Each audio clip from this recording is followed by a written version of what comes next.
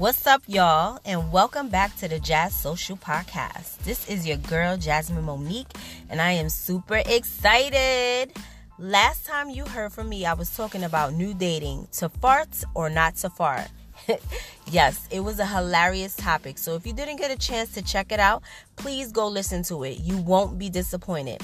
Now, if you're looking to connect with me on social media, you can find me on Instagram. My handle is jazzed_social.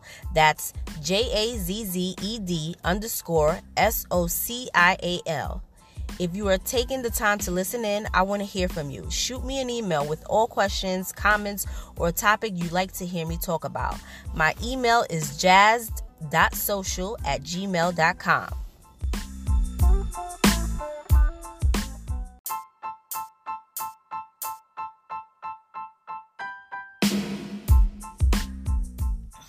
So let's get into it. Today's topic, sex. Breaking it down to the kids, more like how I broke it down to my kids. In my experience, this seems to be such a touchy subject between parents and their children. So I wanted to chime in with my point of view. I'm going to be completely transparent here. This whole being exposed to sex conversation, I never experienced that. It was more like experiential learning. I learned as I actually went through it. I guess back in the day, that was just a conversation your parents did not have with you. And well, I lived with my grandmother for many years. By the way, she was the best Cuban lady in the world. May she rest in heaven. And so, no, me and Abuelita were not having those kinds of conversations. So can you imagine my complete shock when my 9 going on 10-year-old son comes home telling me about a little riff he had at school with another little boy, and this little raggedy mouth child told my baby that he would squirt on his mama? Yes. Gasp. My child was like, I don't even know what that means, but he can't talk about my mom like that. Now, y'all, if I had pearls, I would have been clenching them. I was like, is this what they talk about in the 5th grade? Well, dang. Education moment for the adults. So, for all of you that don't know, squirting is actually a term that refers to the woman during sexual intercourse. It's female ejaculation. You kind of feel like you got a tinkle, but it's really some other wet stuff. Okay. So, Lil Raggedy Mouth clearly had it wrong. And that is to be expected when a child is not getting the knowledge from a reliable source. And if you're shocked listening to this portion, believe me, I was too. So I decided that day I was not going to let my kids be filled with trash talk from other kids who had no knowledge and were picking up information from who knows where, spitting it out whenever they thought it was a good punchline. I was going to give them the straight up sex talk according to their age. Now with kids, you just got to talk to them in their language. I told my son, listen, we need to have a conversation. And I know you're going to start laughing because you're going to think it's funny. But I want to know what you know, and I want to tell you some things I believe you should know. So I was like, what do you know about sex? He starts laughing, of course. Then I said, well, I don't know if you're uncomfortable because of this topic, but it's a part of life.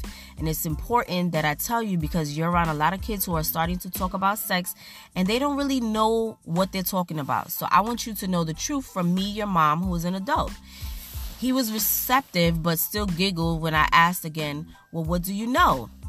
Again, filled with laughter because, boys, they get the giggles. I asked if he had any questions. Again, it was with the laughter, but the response was no. So I started to tell him that as he grew, his body was going to change and that there were certain things that were going to happen to him physically that would make it so when he became a man, he would be able to have a child with a woman. That grossed him out a little bit. I guess that was too much for him to even fathom at the moment, but I assured him he didn't have to worry about that for a while because ain't nobody got time for that. I also told him not to put too much trust in the info being relayed to him by his friends about sex because it was probably going to be wrong. And if he had questions, he didn't have to be embarrassed to ask me because I always want to make sure he knows the right things. It wasn't complicated. It was just speaking to where he was at the time. A 10-year-old doesn't need you to give them a sex ed class. They just need to know that mom or dad is willing to tell them the truth if they have questions. And believe me, they will think twice before they take on the ideas of the other kids because you had a conversation with them. It's no longer taboo. It is something that mom and dad talk to them about, and it's okay. So, with the little boy, it was a simple task. But it's a whole nother world with the teenagers. Like, who the heck knows what to say when you catch them giving themselves an intimate rubdown, if you know what I mean. And the paying for porn when it's free on the internet. I mean, come on, man. I really can't make this stuff up. But all I have is boys, 3 in fact. And I don't really have a filter when it comes to them because I just want to be straight up. I have said things like, you make sure that the girl that you are dealing with is just as responsible as you are, because I don't want to hear from this young lady's parents that your son got my daughter pregnant. Because my response is going to be like, well, my son didn't do it all by himself. She kind of had to hold her legs open in order for this to happen. I mean, it's a two-way street. And of course, you know, with a statement like that, I would get the side eye when I said it, but I don't care. In this day and age, if these young adults want to engage in sexual activity, both parties need to be buying condoms or whatever it is they're going to use to protect themselves from unwanted pregnancies and diseases. It is a two-way street, and I tell my child, you have your life ahead of you. Do what you want in life before you get tied down with the responsibility that could put a pause in the life you have right now. You have time. I don't ever want my kids to be shortchanged when it comes to information that is going to help them, so I'm always going to be that mom that gives them the real deal, straight and unfiltered.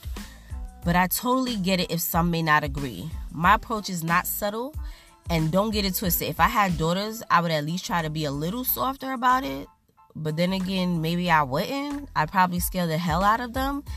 It's all perspective and the relationship you have with your kids that will open the door to let you know which approach you use. This just happens to be mine. I hope this was helpful listening, and what I'm sharing is just my perspective. You can agree or disagree, but if you have something you'd like to add to the conversation, please shoot me an email. If you have comments or questions, I'm really interested in your input. Again, the email is jazz.social@gmail.com. And don't forget to follow me on IG. That is a wrap. Talk to y'all next episode. This is Jasmine Monique signing off.